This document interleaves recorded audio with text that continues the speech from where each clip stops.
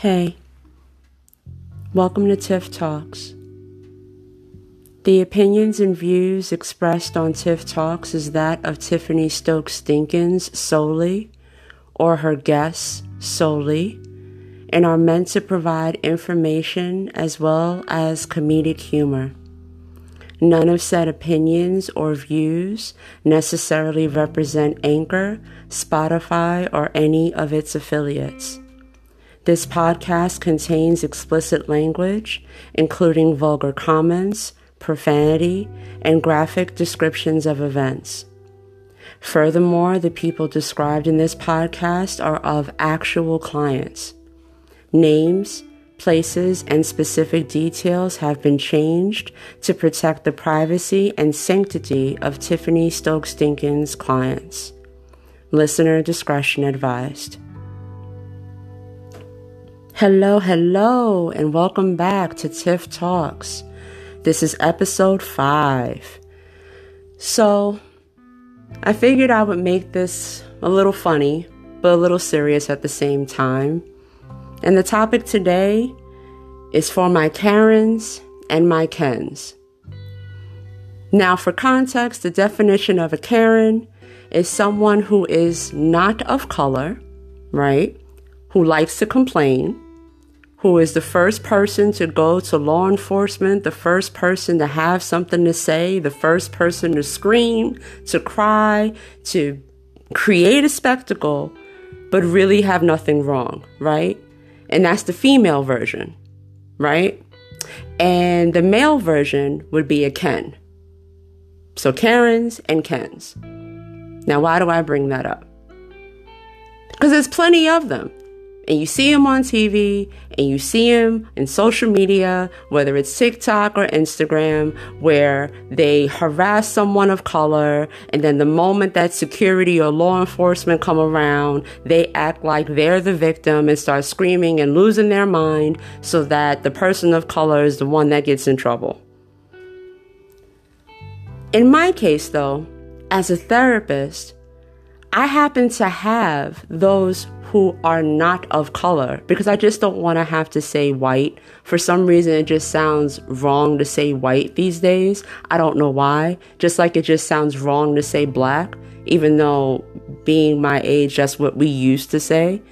But for this podcast, we'll say those who are not of color. But I have clients who are not of color.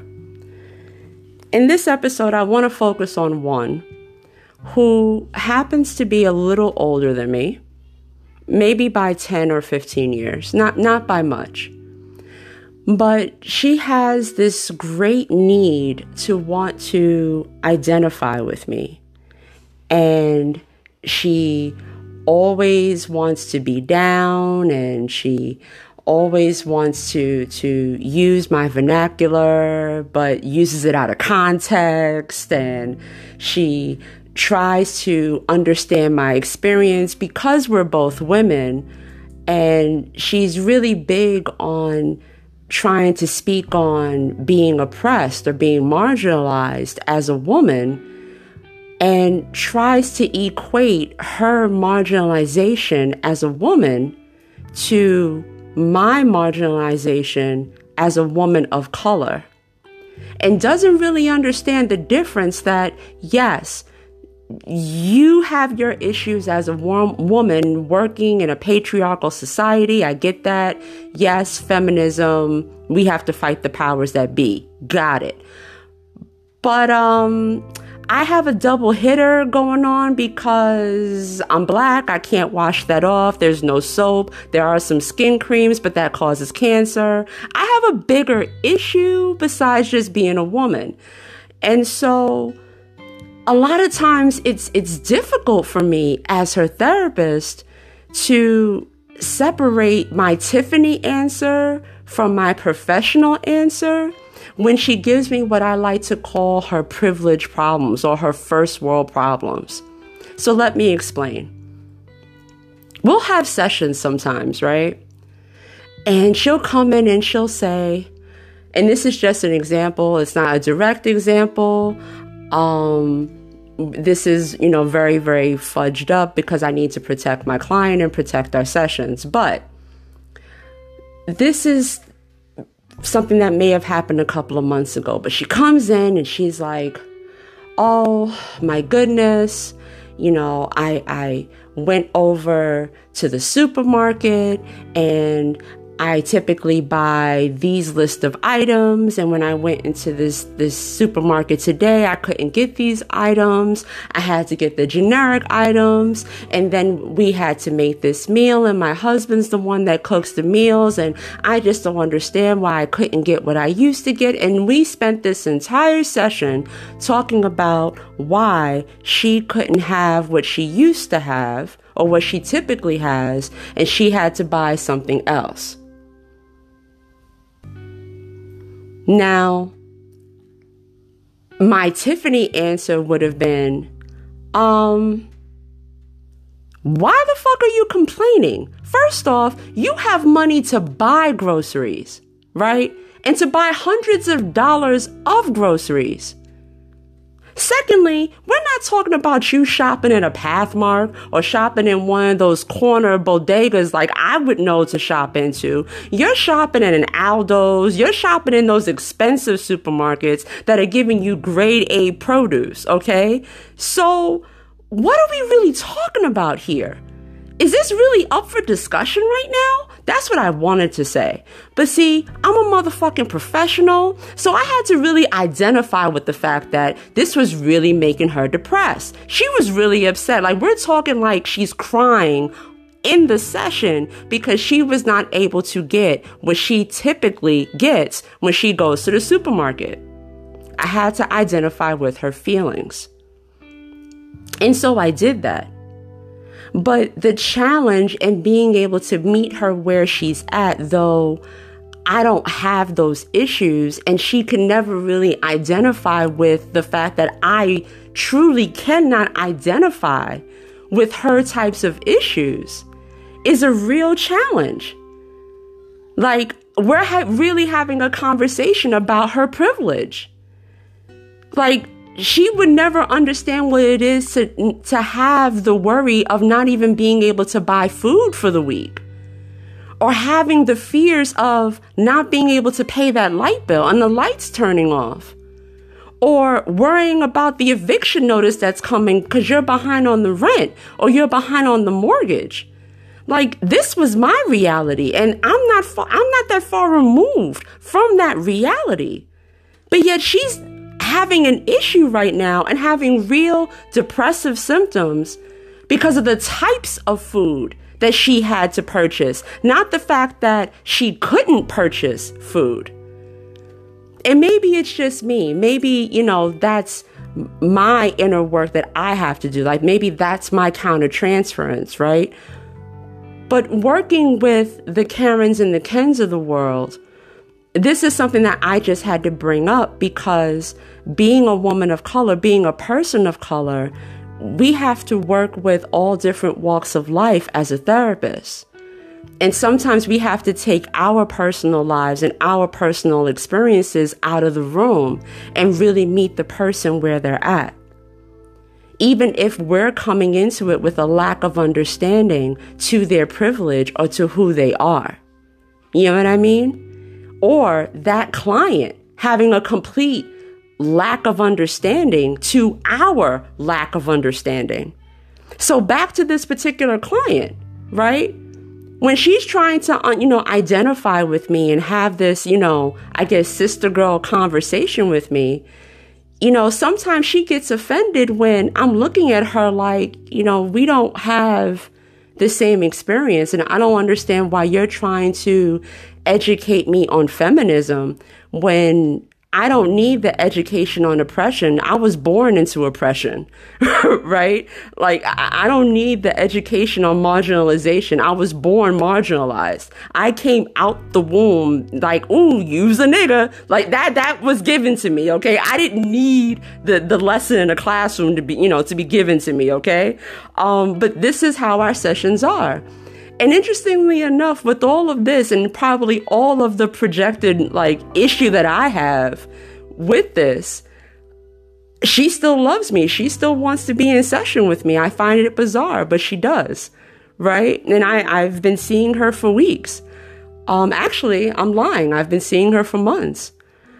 But one thing that really struck a chord with me, and I got into a really, really long debate with her. I think it was like a 3-session debate. It was about being an ally. And I had to ask her, do you even know what it means to be an ally? And she stopped and she looked at me and she said, well, I had a black friend and, I met her in college and we talked and we hung out and I tried to understand what was going on with her. And, I just felt so bad for what she was going through and because everything that she went through in slavery was wrong. And I listened to her and I get that she felt bad for slavery and feels bad for those of color. I get that. But that doesn't make you an ally. And I knew that conceptually. And as I'm listening to her and understanding her, I had to ask her again, but how does that make you an ally? And she said, well, because I know that slavery and racism is wrong. I said, okay, well, I know murder and robbery is wrong, but does that mean that I'm going and I'm stopping a robber from robbing a bank? Does that mean that the moment I see someone picking up a gun and shooting somebody, I'm stopping them from shooting the gun? Just because I know it's wrong doesn't mean that I'm an ally. It just means that I know the difference between right and wrong. And she, and I guess because I'm the younger person in the conversation, she cocked her head to the side because she always takes this place of platitudes, like she's the educated one. Remember, she's older than me. So when I said that, she looked at me like, well, how dare you come at me with this? And I said, well, let me speak to you as a woman of color, because you always speak to me as a woman of feminism, right? And being a feminist. The one thing as a woman of color that we can't stand is someone talking about being an ally because you know that racism is wrong. If you're really an ally, that means that you're doing something about the experience that we are experiencing as people of color. I'm not saying that you have to take a bullet for us. And by no means am I saying that you have to go out for every Black Lives Matter protest and get arrested and get citations and mess up your life. That is not what I'm saying. But if I'm getting my ass beat, can you at least call the cops? Can you, tell them to stop beating my ass? Can you pick up my purse? Can you call my mama? Can you do something? Can you be a part of the process so that I'm getting less of my ass beat while I'm getting my ass beat? Do something. That to me is being an ally. And I know that I'm really my bar is set very low. I understand that. But that's really the definition of an ally. It's what you're doing to try to assist in the experience of those who are of color. Because you are not of color. And because of your understanding of our experience, you feel compelled to do something about it because you know that it's wrong. That is the definition of an ally. So before you use a term because it sounds cool and because it's hip and it's something that everyone's saying and they're putting it in songs and they have it in t-shirts and on billboards and it's the thing to say, be very careful how you use it, because for someone like me, I'm going to challenge you on it. I'm going to ask you questions, because if you're really an ally, I want to know what you're doing. I want receipts. Otherwise, shut the hell up.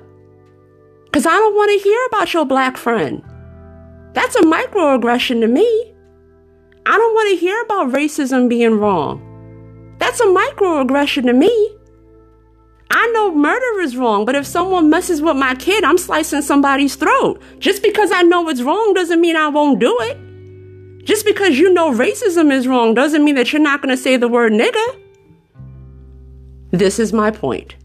So now that I've gone on this tangent, right, I know I went so far left. I am so sorry. This episode was about Karens and Kens. And for all the Karens and Kens out there, all I ask is that you're mindful. Be mindful about how you behave. Be mindful of how you speak. And be mindful of what you say to those of color, because we're listening.